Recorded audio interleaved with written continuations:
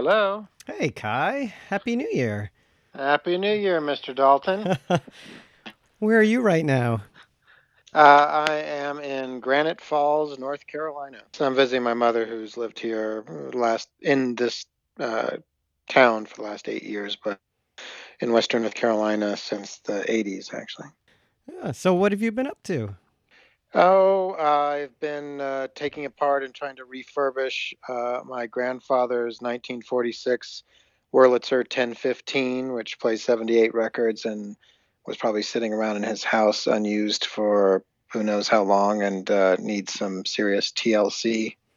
I think, was it on Twitter you posted a photo of that? Yeah, it all opened up on the inside. That's a beautiful looking piece of equipment there. Yeah, that's amazing. I mean, for 1946, it's crazy the technology, the way how smartly they put different things together. There's a rotating camshaft that does so many different functions. It's kind of wild to see, you know, just you're looking at it trying to figure out what the steps are, and then you realize that there's this tiny little part that swings around and bumps another thing, which pushes in this magnetic coil, and it's kind of magic. Are there parts for it, or do you need parts for it? There are parts on eBay, and who knows? We're just trying to get it up and running, unfortunately, to sell it probably. But still, it's been fun just poking around on the inside. What have you been up to? So, Nat Ward invited a bunch of us who come from different institutions to check out I guess it's the closing of the massive studio at Macy's in Brooklyn. All their equipment, they were giving away all their equipment, and this was the place where they must have done the majority of their catalogs and their photos and their ads and things like that. It was just an enormous space. Yeah, that place was incredible. I got to see it a couple days before you did, and in some ways, it was enviable to see all the space. On the other hand, it was kind of wild to see the range of years of equipment that they still had, because they had a lot of those old Mole Richardson, kind of what color are they? They're like magenta with the Fresnel Yes. lenses and everything. Those are amazing. Yeah. I mean, let's put it this way. It seemed like most of the equipment in there was made in the United States. That's true. Yeah, that's definitely true. Yeah, all those, lots of light stands and lights, but I don't know if you got a chance to look at some of the props that were there as well. I only saw a couple. I mean, I saw a bunch of Macy's stars, of course, and then I saw some. I did see some funny stuff, like giant bear, a giant this, a giant that, things that they built for different sets. But you probably saw more than I did. Yeah, well, I don't know, maybe some of the stuff was picked through, but there were lots of oversized Christmas ornaments that Right. we saw. Yeah. Uh, Yeah, next year for the tree. That's right. I know. My wife Cynthia used to work at Macy's, and I was tempted to bring her home a star, but it Oh, wouldn't. yeah. It would have looked like we were becoming a communist, something. I don't know if I Yeah, put that that's on our right. house. Well, why not? I can't remember. Have we mentioned in the past, speaking of Nat Ward, the website that he runs with Ben Alper, A New Nothing? I can't remember if I mentioned it in a previous intro. I'm not sure. I know you're involved, and I spoke to Nat, and he's going to be on the show Oh, to talk great. about that with Ben.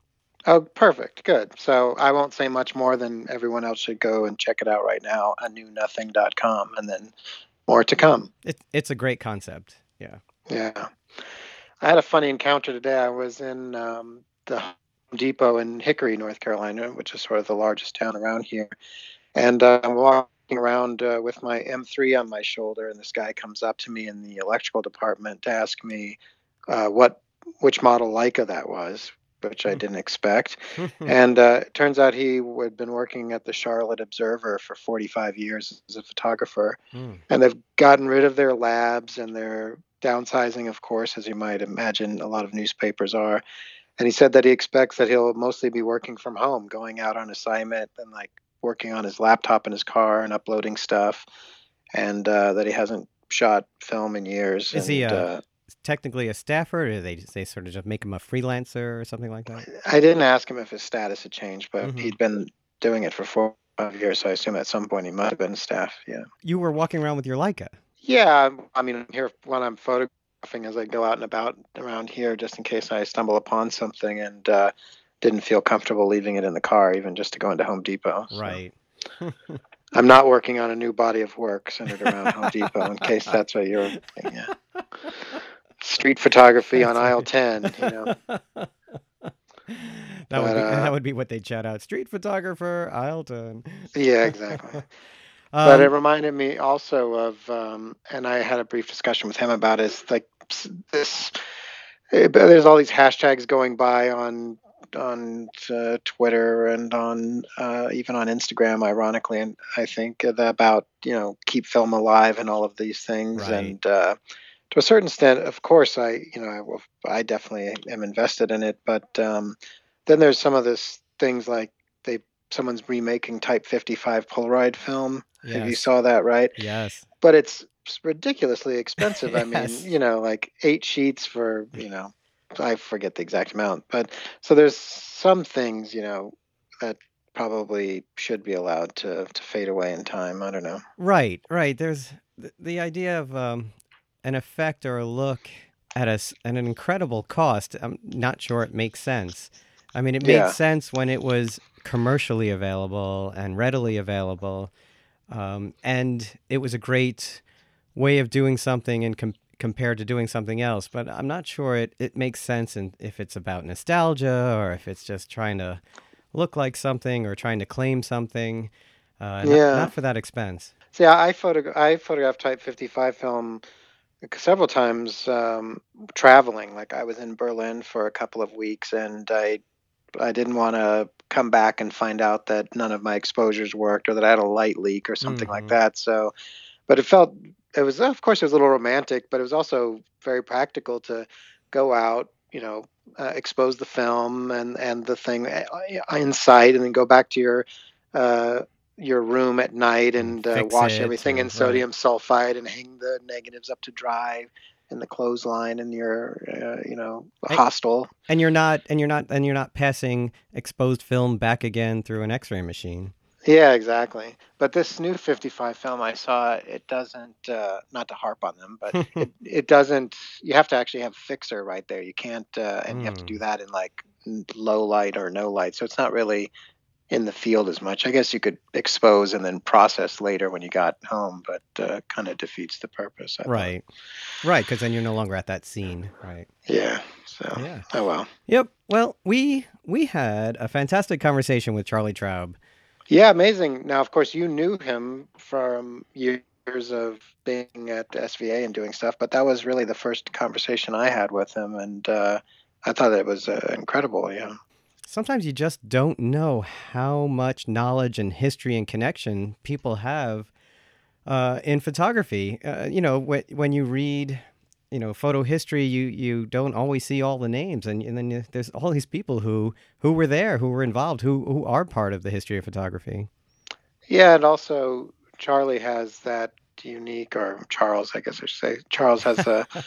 I don't know why I got it in my head that it's Charlie Traub. Well, maybe Tom says that. I did that. I think people who've known him for a long time call him Charlie. And when he came to the School of Visual Arts while I was there, that's how we came to know him, as Charlie. And maybe it was through books and shows that he's known as Charles. Yeah, I wondered about that later.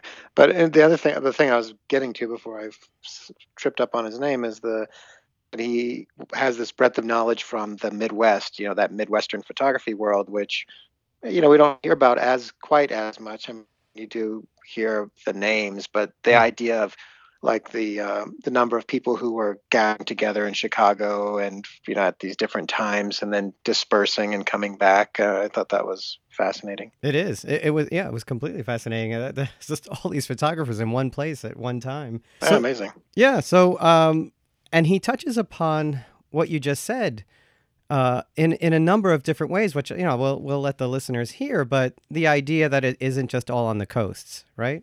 Yes, right, exactly. So great. Well, enjoy your time down there when you come back. Coming back on the 17th. So. And then it's back to work? Yep, and then we have class starts on Tuesday right after Martin Luther King Day. All right. All right, Michael, great to hear from you. You too. Thanks for calling in. Talk to you soon. Have a good night.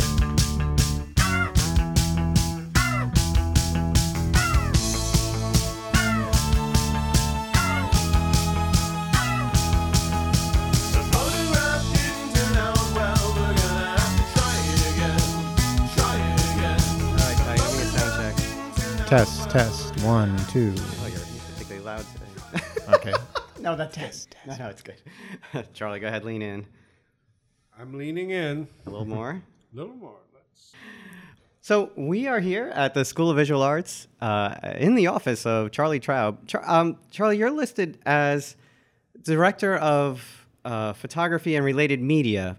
Is it the whole thing? Is it a graduate program? Is it? I am the chairman of the Photography, Video, and Related Media MFA program of the School of Visual Arts, a program that I founded in 1988. Planned it in 1987, and we deliberately started it as a program that would engage technology, digital, and all the operations thereof. And as a sort of side comment, I would like to rename it, and I do use it quite frequently, as the graduate program in the lens and screen arts, because we've evolved so much, though that entails going to the state and all kinds of other stuff. But eventually, I think we'll end up doing that. So how did this all begin? How did you get into photography? Well, that's one of those sort of magical stories that I guess all of us have who are photographers in an age when the photography field, as you and Kai know it, was not very developed. The fine art, but I hate that word, of photography, but let's call it the idiosyncratic, personal, creative areas of photography, which are basically non-commercial. And that was back in 1967. And I have to tell a story, if you don't mind. Oh, That's why we're here, absolutely, yeah. When I was a child, my father was from Central Illinois. I don't know if either of you have been in Central Illinois, but Central Illinois is very, very flat. I think the farthest out in Illinois I've been is Naperville. Yeah, not too far, but Right. He was from Lincoln, Illinois, and Delavan, which is right in the middle of the cornfields, and as flat pancake as it could be. And my father went to the University of Illinois, and my mother went there. She was from Kentucky. And my brother and my cousins and my aunts and even my grandmother had gone there for a short period of time. So that was the family school. My grandmother got sick when I was a young child, and we had to travel from Louisville, Kentucky, where I grew up, to Central Illinois, which was about a 6-hour drive, and we did it quite frequently. I mean, every other week, and it seemed like. It was a long haul for a little kid. We would get to the Illinois border, which is, you'd go up to Indianapolis and directly west from Indianapolis, and at the border, it's like the glacier flattened it out right at that border. And my father would go, we're in the land of Lincoln. And I would say, Lincoln was born in Kentucky. Kentucky is a beautiful state with rolling hills and trees, and this is awful. My father would say, son, you just don't see it. What's the see? I would respond, it's in the horizon line.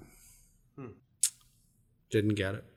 So flip forward probably 10 years, 9-10 years. I'm a senior at the University of Illinois, an English major.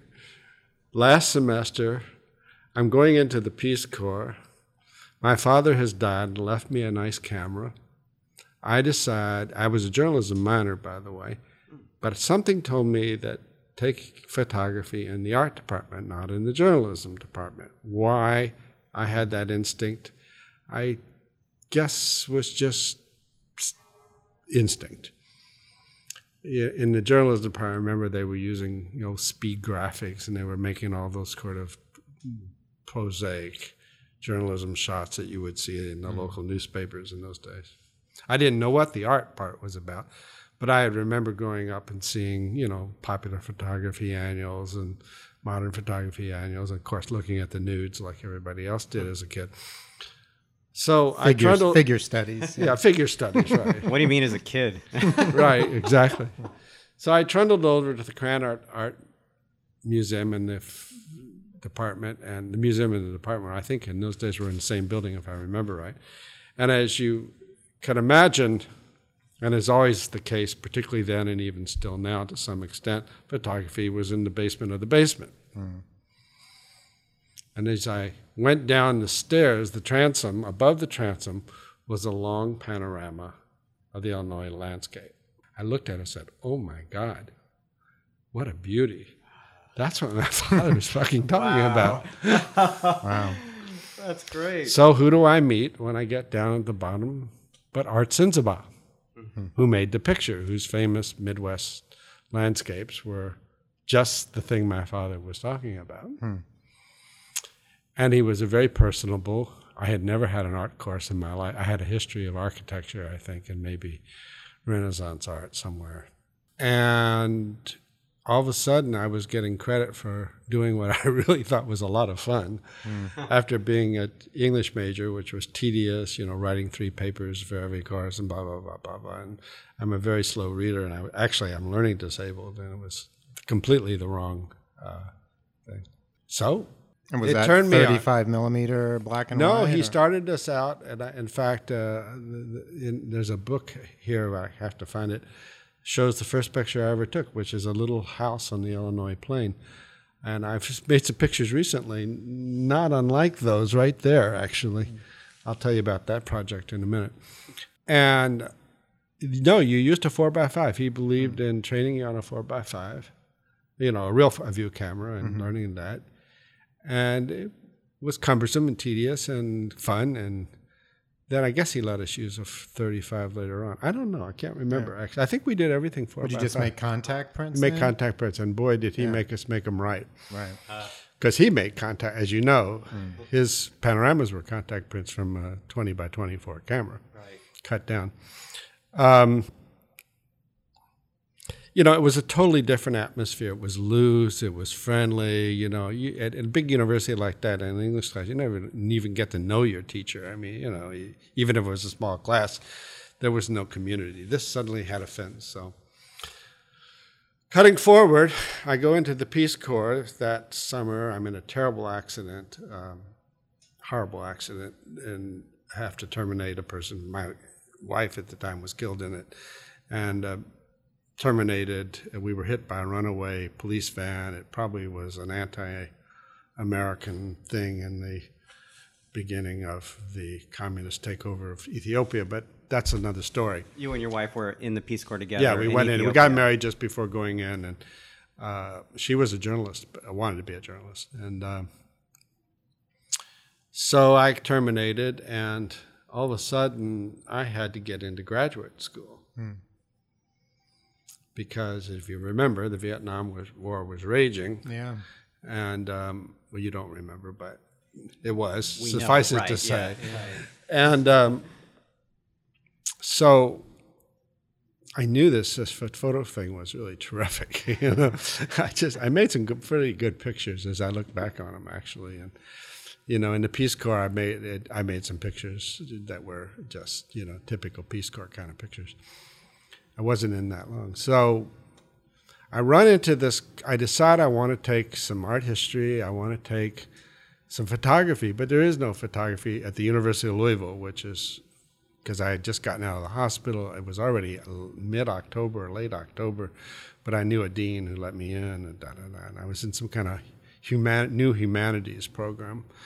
And I could take courses pretty much in any part. And I ran into a guy named Bob Dougherty. You all don't know who he was. No. Dougherty was the head of the Alan R. Hite Art Institute at the University of Louisville, later became head of the George Eastman House. He had been a student of Walker Evans and Eisenman at Yale, a man probably 20 years older than I am. I think he's still alive. And quite a remarkable worldly Easterner who said, okay, take my design course. I don't want to do design, I want to do photography. Okay, no problem. And so he acquired the Clarence John Laughlin collection for the university and the Stryker collection from Standard Oil, which is still there, by the way. Right. So I started working in those archives. I started making pictures about Louisville, and so on and so forth. We're talking about Roy Stryker, who led the photo program through the FSA and then went on to Standard Oil. That's correct. Right. And the Standard Oil collection is a major collection, and they really began an archive, which I think if he had stayed there and maybe would have ultimately become what the University of Arizona archive is. But it was a serious archive, and at least for that time.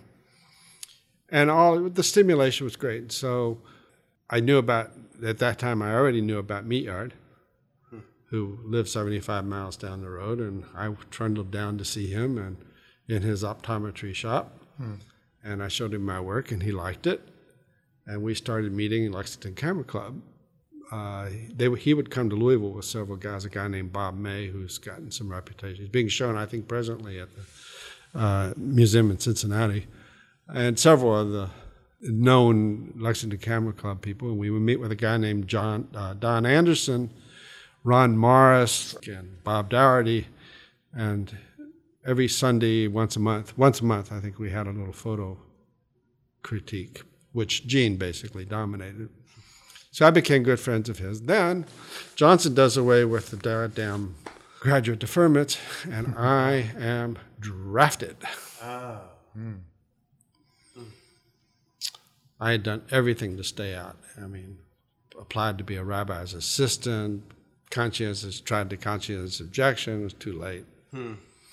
And at that time, Johnson administration wanted to say there was no bias for anybody just because they went to college. There had been a lot of criticism. So to make a long story short, I ended up in an infantry unit, Fort Polk, Louisiana, known as Tigerland. And by the way, there's a film called Tigerland about that training at that time. It's a wonderful film. Yeah, I've heard of it. It's a very good film. One of the best war films I think you'll see. Made about 10 years ago, maybe a little more. A full big production film. And everything failed. I was going to Vietnam with a shotgun and point man. 2 weeks. Oh, man. And I remember actually I had bought a little Rolly, I forget what you call it, but it didn't have a rangefinder, but it was a... It was a kind of box camera without a finder? With a camera. It was a little portable camera. Oh, it had one of those sort of pop-up finders on it? I think you zone focused it. But it was very sharp. It had a wonderful, it had a Zeiss lens. And I tried photographing stuff about the Army, but they were too censoring and it was too dangerous. Dangerous because you're getting too much trouble to do it. So I guess I got to tell the whole story because it's such a wonderful story. Please do. I had been born with spastic colitis, and I'd always had bouts of it. Of course, it got worse there. And even before I went into the Army, I went to a doctor in Louisville who had been an associate of my father's, and my father was dead. And I said, can you do anything to get me out or help me? And he said, son, I'm a lieutenant colonel in the Army Reserve, and you're going in. Wow. You're nothing wrong with you. Wrong guy. Yes. Oh, man. So all of this has Probably flagged your file somewhere. little to do with photography, but it's such a wonderful story. Extra and I have told it before. So I'm having trouble, very constipated and all. And Didn't you also say you had some sort of learning disability as well? I was with learning reading, but that didn't cut it either? No, I didn't cut it. Nothing cut it. It was just, I was dyslexic. Nothing cut it. It was like one bad thing after another. Plus, I'd been in a horrible accident. Blah blah blah. I just have to tell it because it was like your whole life, unfolding. And this is all in a period of 2.5, 3 years. It was just one bad thing after another, with the exception of photography, which was sort of I hung on to in a kind of wonderful way. And so I complained, and I had to go to a doctor's appointment, for a gastro thing. And they gave me, what was Castron. They told me to take it the night before I come back. The night before I come back is the last major pre-war drill you have. It's featured in this movie, Tigerland. You've got to crawl through barbed wire, a 50-pound pack on your shoulder. Your gun, the machine gun's going off at about 12 feet above you. It's the closest to war as you get in training. And that was live fire? Yeah, it's live rounds? wire. Yeah, and you have to do a night compass course. And of course, in the middle of all of this, the castor oil hits me. I throw off my pack, shit all over the fucking field. Oh, jeez. And the lieutenant comes up, "Are you shitting on my battlefield?" All these guys have to crawl around me. And I said, "Yeah, I guess I am. I've got you chicken shit." Blah blah blah blah blah blah blah. He thought you crapped your pants because of the fire and everything. Threw me out off the field, confined me to barracks. Next morning, I go to the doctor's office, and he says, "You want out of the Army, don't you, son?" I said, "No, I just want my MOS, that's your military occupation status, changed, or I'm just having trouble and I want relief." He says, "You don't belong in the Army." He said, "You served your nation. You've been in the Peace Corps, you went through hell and back. Here, you're out." Oh, Wow. and I was going to ask about that too. Did anyone take the Peace Corps into consideration? No. In those days, it was not a deferment. Plus One it had the word assumed- peace in it too, which isn't Right. good. Yeah. One assumed that by being in the Peace Corps and you spent 2 years, it was going to be over the war. But of course, I wasn't even in 2 years. I was in about 6 months. So all of a sudden, I am liberated. Gave everything away that I had in military stuff, boots, everything.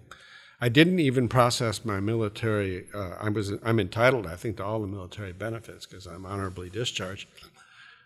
And I found out where the first plane was, which went to Houston, and I got on it. I never looked back.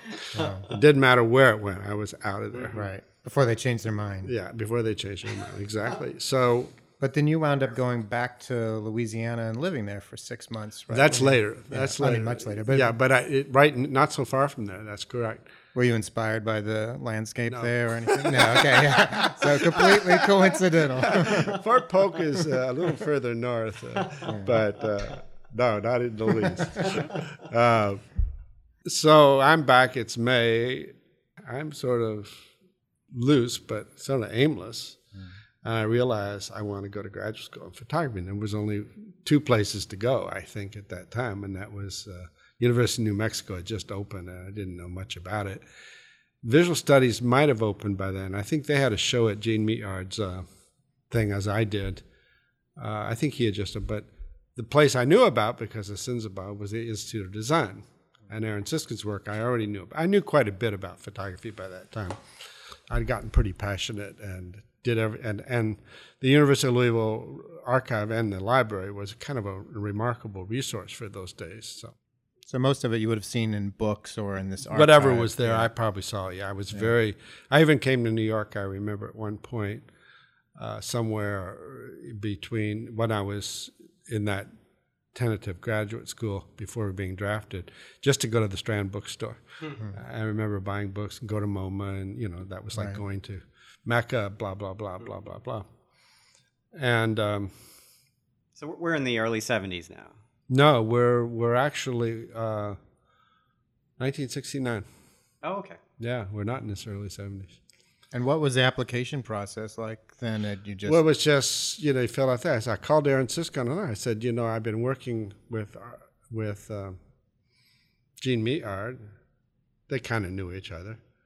Actually, it's important. Everybody knew everybody in those days. Right. And they had a meeting that Henry Holmes Smith had organized in Indiana University with Nathan. I think Sharkowski was definitely there. Meatyard, Aaron, Harry, Callahan, several others. Nathan Lyons, Aaron Siskin. Right. The whole group of people who became sort of the phalanx of photo education were there, and they formed the organization out of that meeting. So they all knew each other. I'm sure Van Darren Koch was there, Arthur Siegel. I don't know who else from the New York scene was there.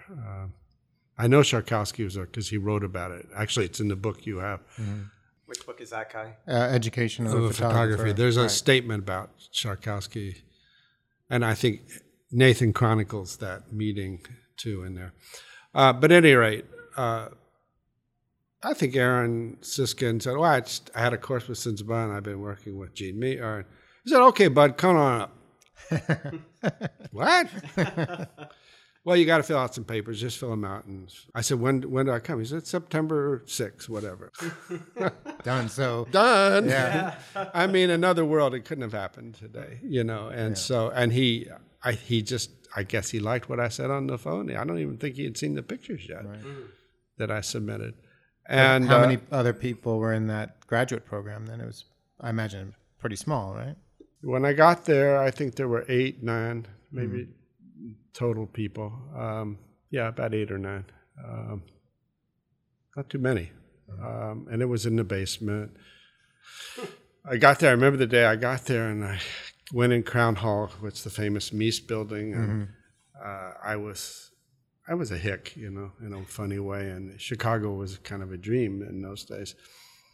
And this was graduate school, and this was the Institute of Design. This, for me, that was, it was in those days probably the place, to go. There was no question about it. And it wasn't an MFA program. It was a Master's of Science. It's Master of Science. That's right. They didn't have an MFA. So I went in. I remember opening the door. There was a little man. I looked like sort of a guard or something. It didn't look like it. I said, "I'm looking for Aaron Siskind." He looks me in the eye and says, "Hey, bud, you found him." I remember he had a work shirt on and suspenders.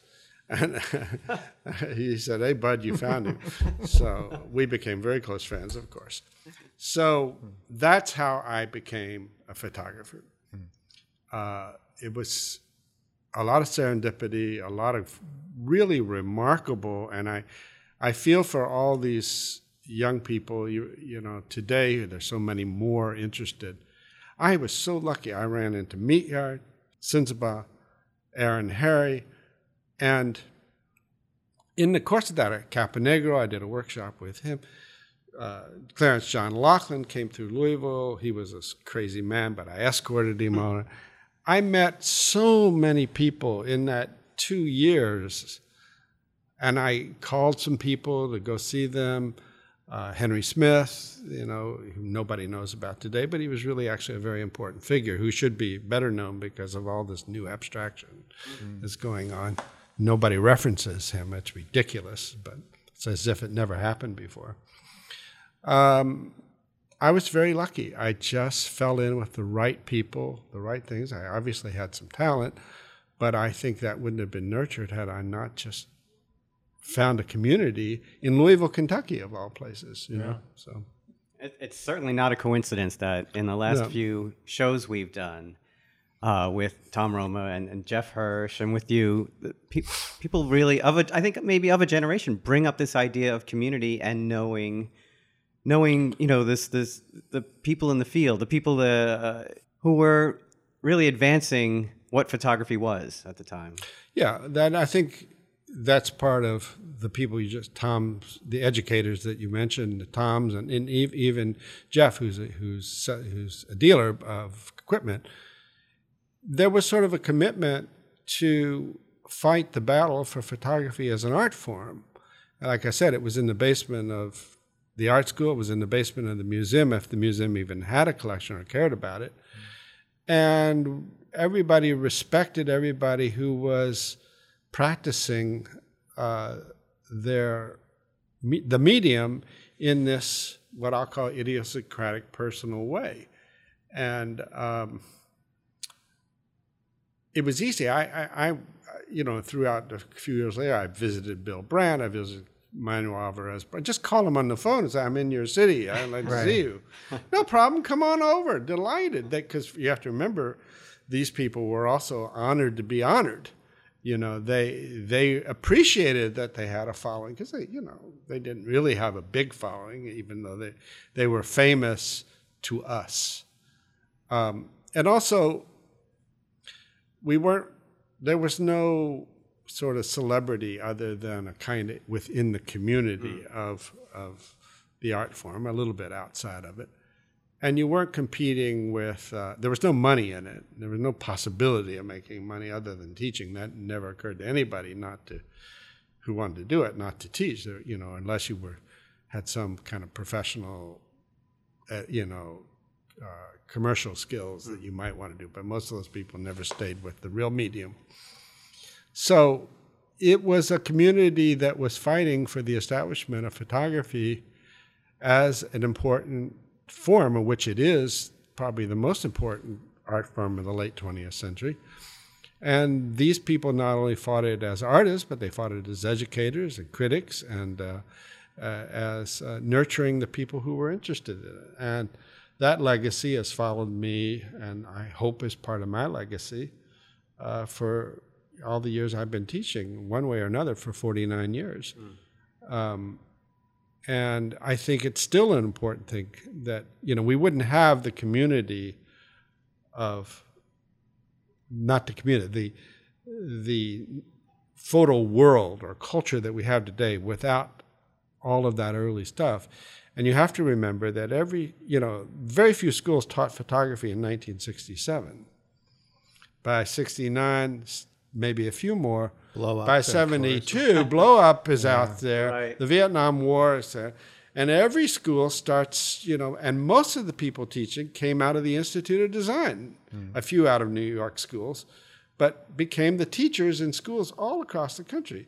Now, all the people that they taught didn't necessarily become artists or photographers, but they became the audience. Right. And they taught the history of photography. Right. And they learned, my God, this is interesting. And they started saying, I'd like to have one of those Siskins, or I'd like to have one of those Winograns. And so a market began. There were 2 or 3 galleries that opened by the early 70s.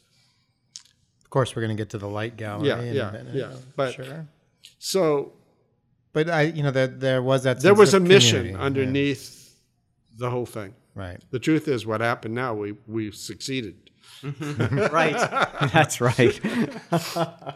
Anyway, go ahead. I'm always surprised, though, thinking of that sense of community. I mean, when I went to the museum school in Boston, part of the reason I went was photographers I'd heard about who went there. And when I was there, I would, people would introduce you to other people. And when, certainly that's something that Tom Roma does with the graduate students at Columbia.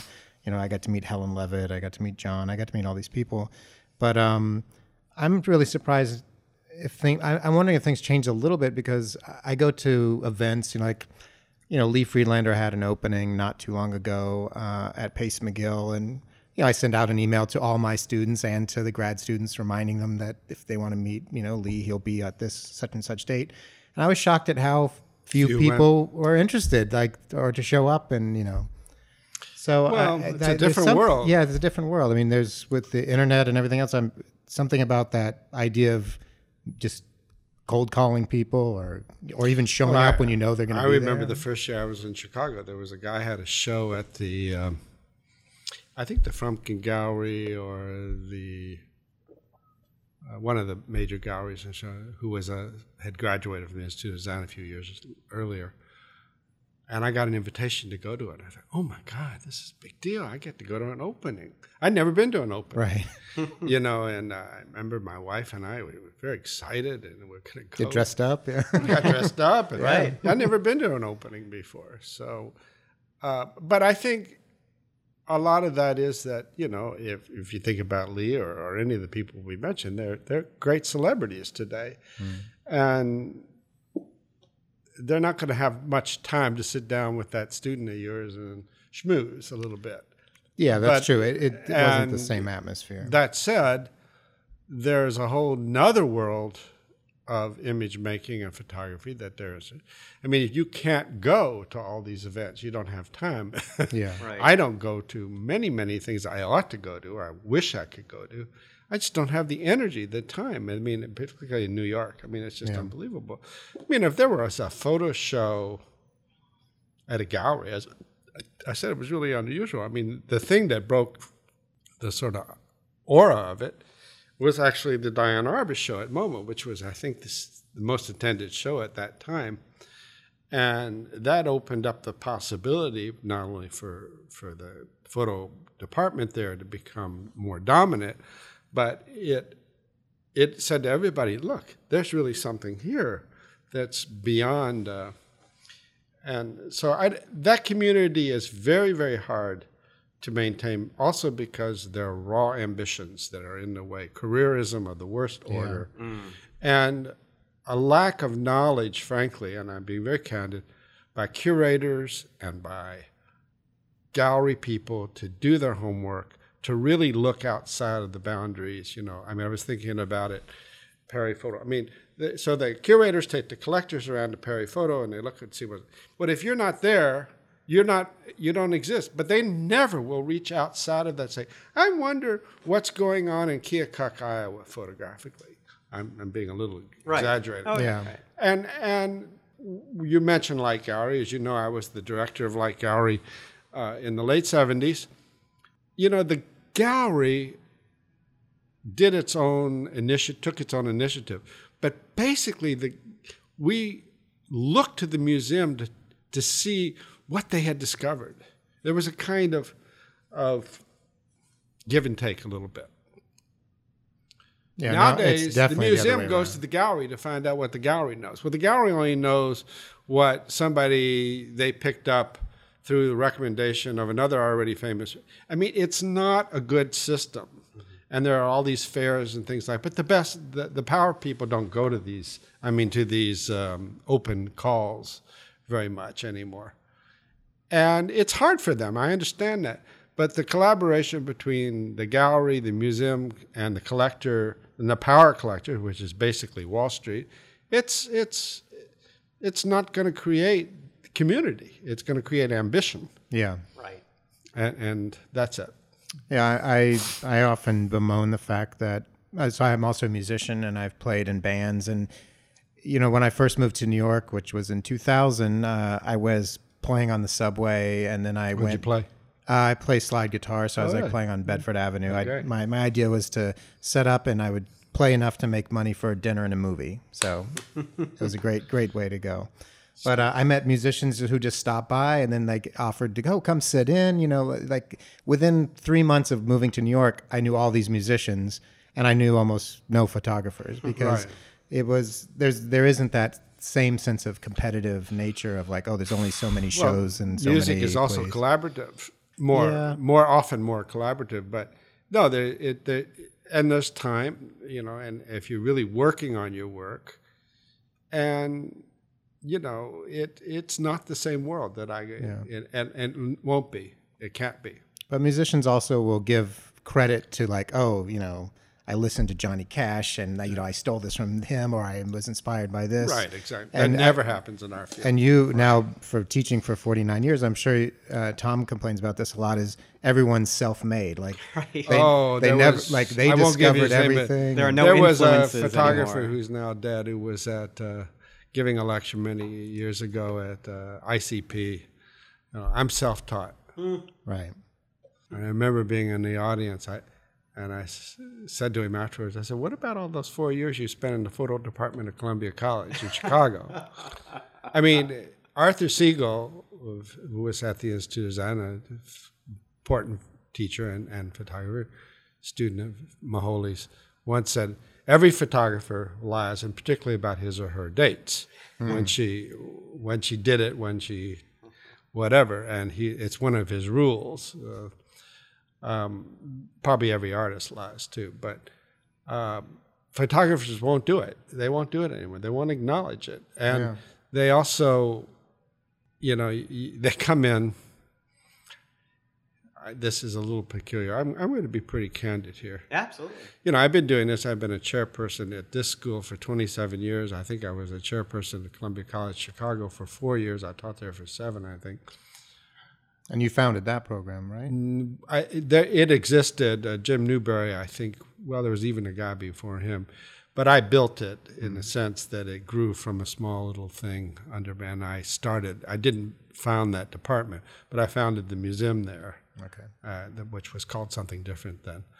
And there was a collective of people who were engaged in developing that department, but I didn't mean to get you off track. But no, but what We'll circle back. It can circle back.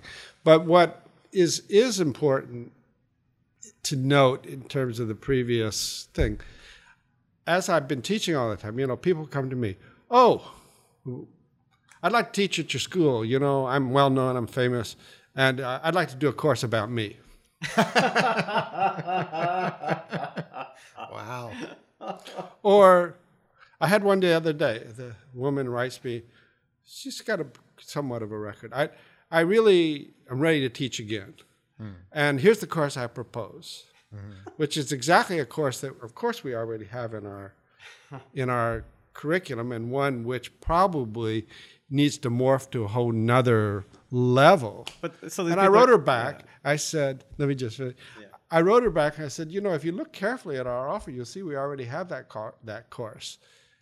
So she writes me back again. Oh, well, I haven't really looked, but how about this course? Oh, man. Yeah. I mean, give me a goddamn break. You're supposed to do your homework. A little bit. Do your goddamn. bit. Yeah. Or somebody will come in to me. How are you today? How was your? Oh, I'm having 3 shows and 5 this, and you have to come to this and this, and then they walk out.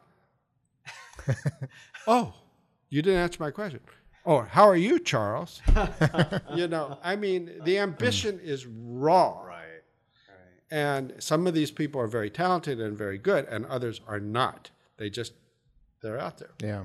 So I'm not playing bitter grapes. I'm just saying I've observed this to the point of almost, such distaste. Kathy Shore, who you interviewed with me, we were at an opening somewhere, one of the museums, and she said, I just can't stand all these people that come up to you and tell you before they even ask you, say hello, they say, I'm having a show at this, or here's my card. And she says, how do they do all that? How do they do it? And the same old people, we see the same people every time we go to an opening doing exactly the same thing. And she said, I just can't stomach it. And I can't do it. And I said to her, that's part of the work today. If you can't promote yourself, no one's going to do it for you. And that's what they have to do, which is very disturbing. So anyway, maybe that's off the track. No, not at all. Yeah. I mean, it has a lot to do with the idea of having, we were just talking about, having people you respect and people you want to learn from, but also just having a group of people, a sense of community of people you can share things with and talk about what you're doing with, where it doesn't feel like you have to promote yourself. People know who you are, and so I think a lot of these people they're out there working, they're doing things, and they don't know anybody. They come into a situation, they want everybody to know them right away. Yeah, and and then and the truth is, we have more ways of getting our work out and communicating and exchanging than we've ever had, of course. But somehow it's an overload, as you guys know better than I do. And there's some lack of social grace in it, and some lack of understanding where you're at in the world. Meaning, yeah, I know you're the greatest photographer since the one that came up 2 minutes ago. I mean, oh, look one of these wonderful things I'm doing, this wonderful new photograms I'm doing. No one's ever done photograms like this before. Right. I mean, I hear that quite a lot right now, Yeah. or something about this new abstraction. Right. Well, do you know about so-and-so and so-on? No, who are they? And which I do because I want them to know this. Right. Yeah, I mean, that question can be tedious at times when you're sort of testing them, but at a basic level, you just want to get a little sense of what people know. And I wonder if this kind of, I'm having a show, come look at my work, I'm doing this, I wonder if that is a product of only working in social media and showing your work in social media where you don't need social graces to show your work on social media. That's a good point. I hadn't thought of it like that, but I think you're probably right. I think, and social media is telling us me, self-promotion is okay, which it is, actually. I'm not against self-promotion. Yeah, right. It's just there's a few little graces that need to happen in the process that don't seem to happen. And what can I tell you? Yeah. But all of that makes it more uncomfortable to say, I'm part of this community and I want to help this community because the community is just so diverse and so distracted and so, the most important thing is my show. Oh, I want to have the collectors, but I need to be in the museums. And this is another very famous photographer just said that to me. And, I don't really care about the collectors anymore. I just want the museums. Okay, fine. Of course you do. And That also shows a misunderstanding because the museums are only buying Well, what the collectors that are on their board are giving them the money to buy. She feels that if she gets the acknowledgement of the museum, they will get the collectors, which is probably true. But it's like, but isn't it terrible what's happening in the world? You know, something like that. Well, do you ever think about who those people are? Who are those collectors? Exactly. They're the people creating the problem, which is the Damocles sword over all our head, because we need that. I guess we need that commerce in order to justify our existence, not only as artists, not really as artists, but as educators, as people developing the photo art world culture. And every once in a while, you have to step back and say, look, what is this fucking museum gallery stuff about? It's about Wall Street. It's a commodity. Don't kid yourself. And you're not saving the world. Right. You know, I think we probably didn't save the world in my day. I know we didn't. But we were trying to establish at least that photography had a place. Mm-hmm. So once we won that battle, what else was there to do? I remember.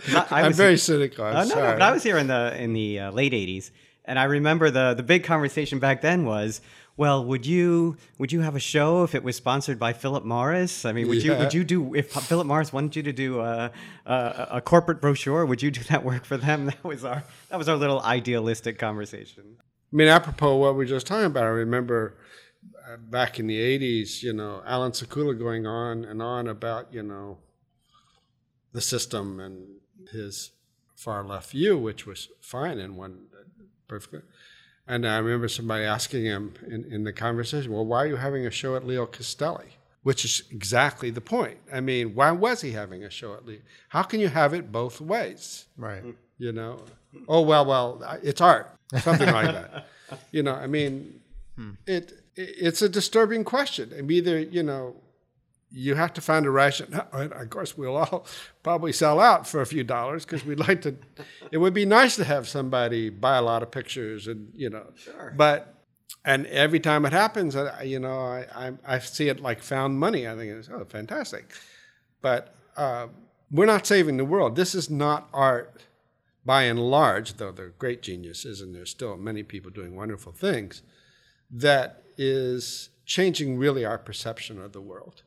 Right. Largely, which I think photography did throughout the 20th century.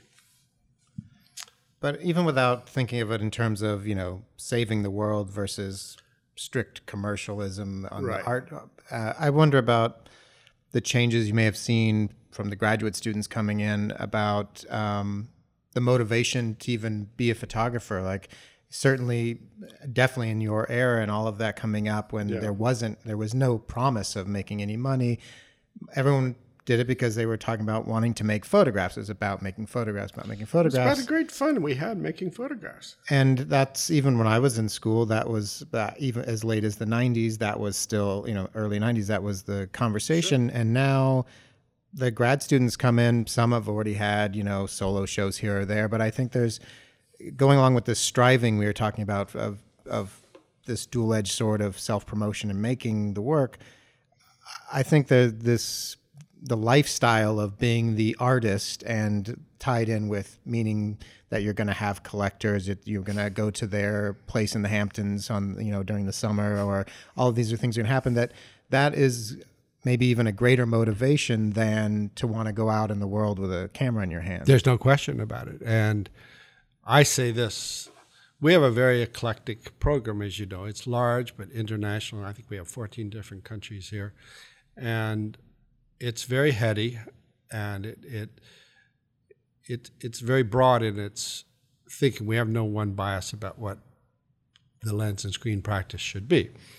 That said, Chelsea, I'm using it metaphorically, is 4 blocks from here. Mm-hmm. And quite frequently, a couple of our students will get a show right out of graduate school, even from their graduate show, as happens with other schools too.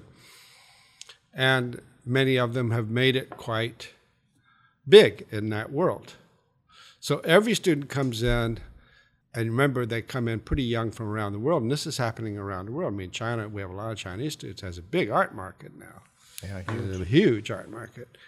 And what do you want to do? Oh, I want to have shows and be at Chelsea and get in museums and but what do you want to do? Oh, I want to sell pictures but what kind of work do you want? Well, I don't know yet. But I'll figure that out. Yeah. So I'll go to Chelsea and have a look around and so it's a big. It's a magnet, and of course, their teachers, many of them, indeed, are successful people in that world, and their reference is that world often, though other things to be sure in New York but it's there 4 blocks away, and it looks like it's successful. Mm-hmm. It looks like these young people are successful to them. Plus, they've been told that that's a meaningful career. I don't think I was told, and I don't know about you guys, you're almost a generation younger, but not quite. Most artists weren't successful in my day. There were a few who were known. They weren't necessarily rich. There were very few rich artists. I remember Aaron Siskin getting a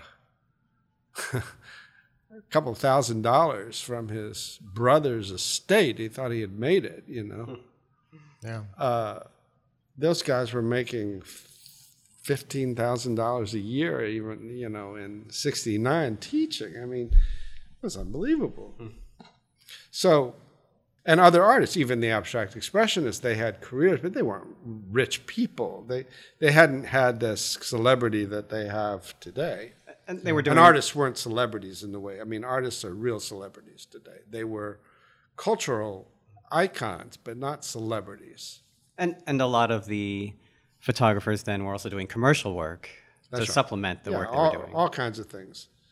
I also think you could argue now that they are celebrities, but not cultural icons. I mean, if people might know the name. That's right, but they're not really. Yeah, exactly. It's not. People don't look for them to can't wait to go see what the next show is. And in a culture like ours, meaning the world culture, celebrity and fame mean a great deal. You can't blame them for that, nor can you say even that you don't want some of it yourself. You can't.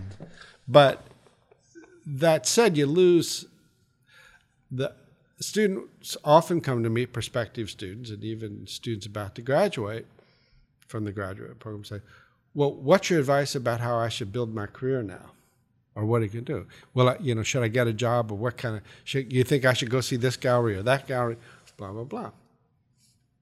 And what am I going to do with all of this? And I said, well, first of all, and I really believe this because I believe it for myself. I know that I learned how to learn from being a photographer, that I grew perceptively, mentally, ethically. Everything I hold dear, I learned by learning from photography.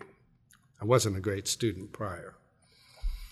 I believe that a good education in the medium of the lens of screen arts, it teaches people how to think, how to react, how to see, and how to understand. If it is just about teaching them to become artists, or whatever this thing is, it's a dead end. Or a Ponzi scheme. A Ponzi scheme. Yeah. Tom says Ponzi scheme, and he's right. And we're part of it to some extent. There's no question about it. Yeah. But I believe in this program that our students come out, maybe they're not all going to be great artists or great photographers, but they all come out with a set of resources that they would not have had, nor could they have gotten in a different way, because it's pretty rigorous in a lot of ways. And that is meaningful education. And we've been examining where our alum are, because we have a 30th anniversary coming up, and it's been a very tedious thing talking about. It's amazing how well they've done. And they're connected, by and large, to the field, maybe in ancillary ways. Some are designers, some are entrepreneurs in the field or in related field. It's amazing how successful most of them are. And I'm very proud of that. I'm more proud of some of those people than I am of our biggest superstars, to tell you the truth. Now, everybody wants to say, who graduated, who's your art? Yeah. I don't care about them. Right. In a funny way, I don't care about them. For the Ponzi scheme, I need to put them up there. But in a way, I really don't care. But I'm much more interested that this woman who came in with so little came out and is now designing handbags with imagery on it and has a big company worldwide. We have such a person. So it's a good education if it's organized right. Additionally, and you guys know this, I know you because I know where you come from, I know how you've been nurtured. Being a photographer, I'm using the term photographer, or a camera artist, let's say, allows us to go anywhere, everywhere, anytime, basically we want, be a voyeur, look into the world, examine it, have fun with it, take from it what we want. It's such a personal thing. It's so goddamn much fun to photograph or to make imagery. And when that fun is lost, there's something really lost. And if that fun is lost to the careerism, I love being able to photograph. I mean, my only regret about teaching is I never had enough time just to go out and photograph. But what other profession allows you to partake in so many things? It's not like being a painter or a writer where you're secluded. We can go into the world, take from it what we want, when we want it. Right. Yep. Although And teaching we're not is caught in a little cubicle, though I was in a cubicle. teaching is one of the best jobs to have as a photographer because it does Yeah. offer you a bit of a schedule, right? Yeah. Where you can get out there and photograph. Yeah, no, it's a very good thing. And, for a while, many of our guys just didn't want to teach. Right. They weren't interested in it. Oh, I want to be in the gallery where I don't, well, what am I going to do? I said, well, I want to teach here at SVA. Well, in New York, yeah, sure you do. Of course, yeah. But there's a nice job out there at Meade College in Pennsylvania. Oh, I don't want to be out there. Well, Yes. please, maybe you should start. And I'll just tell you a funny little story. When I was last year of graduate school, my wife, I got remarried, was pregnant, and I knew I needed the job. Right. I mean, this is suddenly, and of course, teaching was the obvious thing. So there was a job open at the Dayton Art Institute I applied for, and I thought I was going to get it. I had an interview and all that stuff. And I was aced out by a person, I think 2 years ahead of me. You know who that was? No. Emmett Gowan. Before Who was- Princeton, then. Yeah, he was there for 4 or 5 years. And I said to my students, I think, if it was good enough for us, it could be good enough for you. Of course, subsequently, I got a part-time job at Columbia College that led to other things. But, I mean, I was so disappointed. I thought that would be the ideal job. Move to Dayton. Well, No, but I mean, my students would no more go to Dayton, Ohio than fly to the moon. Right. No, absolutely not. Right. So you get your degree at the Institute of Design. What was your first job out of there? At Columbia College. It was. Okay. Yeah, So that's right part-time. about that. Jim Newberry was, I think, the only full-time. There were several other part-time people who'd come out of the Institute of Design and also a couple out of the Art Institute of Chicago. And then I think a year or so later, I was hired as the second full-time person. And I sort of helped redesign the curriculum. And one of the interesting things, again, it goes back to that period, and it's very, very interesting story. Photography was starting to catch on. As you said earlier, I think you said it, blow up. Yeah. Avedon had a profile, certainly by then.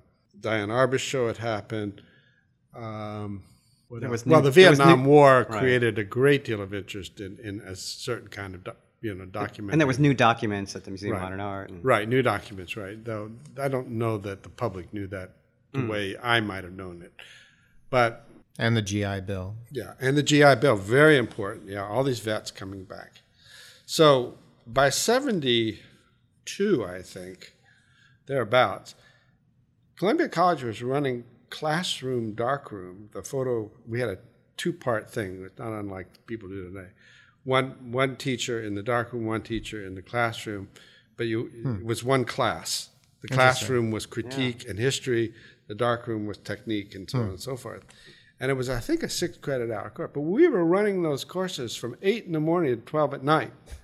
That was real revenue coming into that school. Yeah, It wow. had got to a lot of advertising agencies, and people came back to take certain courses and da-da-da-da-da.